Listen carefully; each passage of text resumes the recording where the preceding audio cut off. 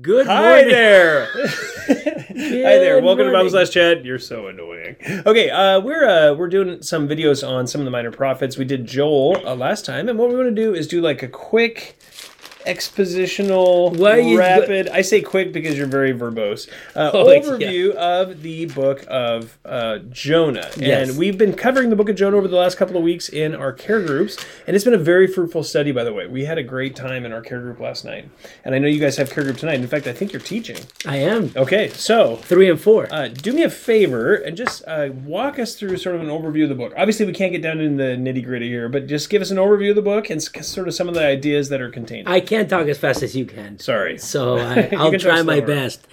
I will try my best. But the book of Jonah to me is one of the, truly, I think is one of the most amazing books. Yeah, I agree, Bible. Actually, having just recently taught it. Yeah. And 4 chapters, not a lot of verses. I think Joel has more verses than Jonah does. But what amazes me about this book is it's a story that we all heard growing up. Yeah. If you went to Sunday school, you know the story perfectly. Jonah and the whale. Mm-hmm. You've heard Jonah didn't want to obey God. He ends up, somewhere in the middle of the ocean, and you hear all these things constantly. But really, the book of Jonah deals with God and how God is merciful. Mm-hmm. He's a God of grace. And he's a God of second chances towards Jonah. Jonah is a prophet. He's a well-known prophet in the northern kingdom. He prophesies to the king, Jeroboam II, that things are going to go really well for him. And at the same time, Jeroboam II is the worst king that the northern kingdom ever had. And that's saying a lot. Totally. So he's the worst thing ever, an idolater. But Jonah seems to me a man of God. And God calls him. He's going to go prophesy. And he's actually going to go preach to Nineveh. Nineveh is the capital of the Assyrian Empire. And Jonah doesn't want to go. So the Assyrians, good people, bad people? Terrible people. Okay. Probably the worst people. Yeah. Worse than the northern kingdom of Israel. Not only are they bloodthirsty and they're taking over the world, but they most likely will take over Israel sooner rather than later. And Jonah knows this. So he doesn't want to go. And he doesn't want to go because he knows later in chapter 4, we know why. He knows who God is. And he knows that God is a merciful God. So he doesn't want to go. God does everything to bring him back and really to call attention to him. And in the middle of all of this, you remember the story, right? There is a storm. Jonah's sleeping. They wake him up. There are sailors who are just pagans are praying to their God. They don't know what to do. They've never seen something like this, and they're weather sailors. And God amazingly allows the sailors to repent through the terrible testimony of Jonah, who really doesn't preach the gospel to them. He's a wretched guy. He basically says to him, I'm a Hebrew. I worship the God of heaven. My God made the ocean and the dry land. Exactly. You guys are worshiping the ocean God. My God is bigger than that, and that's it. And these guys, they repent, and they throw him overboard. A fish comes. At the end of chapter 1, a fish comes and swallows him, and God saves his life. And in chapter 2, he prays a psalm, which is incredible to see how he truly sees God as the God of his salvation. And you really see his heart there. Now, Jonah is not perfect. I mean, he's a wretched guy, like you said, but at the same time, he's a saved wretched guy. Totally. And you can see that by chapter 2. So just real quickly, pausing on the fish and that swallows Jonah. So I watched the movie Pinocchio as a child. Yes. Would that be an accurate picture of what it was like inside the belly of this fish? Like a big open cavernous So Jonah area. Was not made out of wood. That was the big thing. Is that the question you had? No. No. Is this one of the many questions you know the answer to? No, yes. Sorry.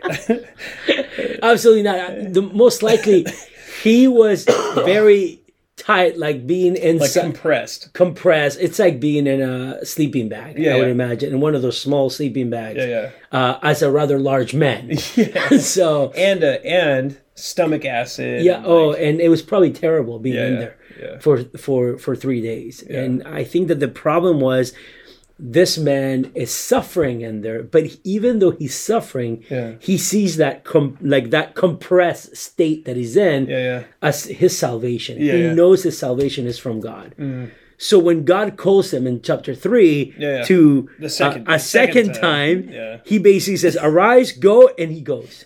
And he preaches a message that is rather pretty short. And in Hebrew, there's just five words. In English, a little more, but it says, "Yet 40 days, and Nineveh will be overthrown." And I love the word "overthrown" because that word means in Hebrew to transform, to turn, not destroy, as it would sound like. But it's like, so basically, he's prophesying that in 40 days, this place is not going to be just destroyed; it's going to be transformed. And you're thinking, "Oh, it's just in a heap of rubble," but no. God is going to do an amazing work because in just one day of preaching, everyone is saved. Which is crazy. Everyone is just trying to show their heart, their hearts of in a way that like genuine repentance. Genuine repentance. They're even dressing the animals up, thinking, you know what, even the animals need to repent. Everybody needs to repent. And the king sees this. He orders that everybody needs to repent. And there is really a national I would say almost a revival. It's a revival. Everybody's there. And they say something amazing, and this is probably for another video, but it's like they hope that God would relent and withdraw his burning anger, and that's what happened. God relents. And the question is going to be for the next video is, can God repent? Because obviously he does here, right? Does he change his mind? Did he change? Is he not immutable? But God forgives. And it's really interesting because all of this should have been, I mean, now Jonah, who's a preacher, he should have been elated. But in verse 1 says that it was evil to him. Greatly displeased him. Greatly displeased. That's what the Hebrew says. The Hebrew says, this was evil to Jonah. And this is how he responds. He responds by quoting scripture to God, like God doesn't know. I knew who you were. Exodus 34, chapter 7, verse 6. And Joel 2. Yeah, and he says, I knew who you were. You're a God who's abundant in loving kindness. He's the one who relents, concerning calamity. I knew you were going to do that. And you know what? Kill me. While we're at it, he says that. Because to me, it says in verse 3, it said, death is better than life itself. Which is incredible. Think about that, right? And I like to think of this way. Bad theology leads to despair. Totally. That's what's going on here. Because he's pretty much suicidal the whole book. Exactly. He's like, I'm going to Tarshish. Then he's like, tells the sailors, throw me overboard. Kill me. I'd rather die. Right? And then here he says, kill me again. Later on in the chapter, kill me again. Kill me again. It's like that's what it is. So God asked him a question. What right do you have to be angry? He doesn't answer. Right? There's no answer. And then he goes outside and he says, maybe God's going to kill them anyway. He sits and he builds himself like this makeshift like a little tent. A shelter with whatever he could find, because he's like, hey, I'm going to watch something's going to go down here, right? But nothing happens. So God in his kindness, he appoints a plant. Just like he appointed a fish, now he appoints a plant. It grows overnight. That's a miracle. And now Jonah is happy because there is, shade. He's happy there. He's going to see this great, show. And nothing happens because God appoints a worm that eats that plant. And then he appoints a scorching east wind. Most likely, it's about 130 degrees. Insane. It's crazy hot in Iraq. And then all of a sudden, now he's like, okay, now kill me, please. Now you need to kill me. Again, it says death is better than life. Again, bad theology leads to despair. Totally. He doesn't care about what God is going to do. Now, what's interesting to me, we were just talking about this last night. If you just look at it like a picture on a television screen, you have a whole city of Gentiles, and you have Jonah, the one Jew. The city is repentant, but Jonah's on the hill outside the city in the state of unrepentance. It's like he's the one who's supposed to be righteous. He's the wicked one, and the whole city's repentant. Which to me is incredible. Because I think of him and I think, again, God has to speak to him, and I love that he doesn't answer.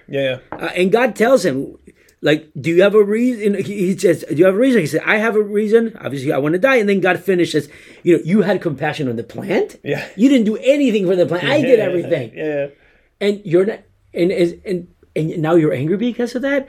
And then he's like, but shouldn't I have compassion on these people? 120 persons who do not know the difference between right or left. Yeah. Most likely what's going on here is he's talking about babies that don't know. Yeah. Children don't know what a right or So you're talking about over 600 people, most likely almost 1 million people live in that city that God is going to save. He says, you don't think I care about that? Yeah.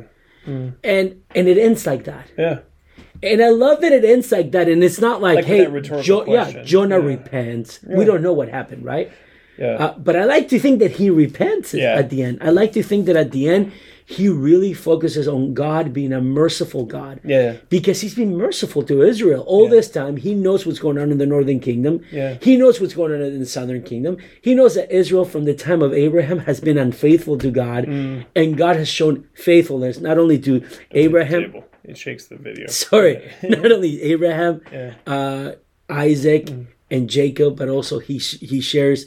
He's a God of kindness towards Israel and towards the world. Yeah. And I think it's really interesting that he ends that way. He ends with his sovereign grace over these people that, according to Jonah, didn't deserve anything. Yeah, they should be killed. Exactly. Yeah, I was talking to Kierkegaard last night. I actually think he does repent. Because he writes the book. Yeah. Like, why record the story if you don't repent? But he leaves it as though the reader has to say, like, am I an object of mercy only? Yeah. And I think you walk away from it and you're like, the only reason I'm not Nineveh, the only reason I'm not destroyed is because God is merciful to me. Yeah. And the same with Jonah. The only reason he's not killed is because God is merciful to him. Yeah. So God's mercy is over everything. And that's what he's screaming out to us. And it's not because of our goodness, it's because of God's mercy alone. Yeah. It's an amazing book. I think, I've taught it actually before. And I think like every time I go through it, it's been a few years now, but every time I go through it, I think to myself, like,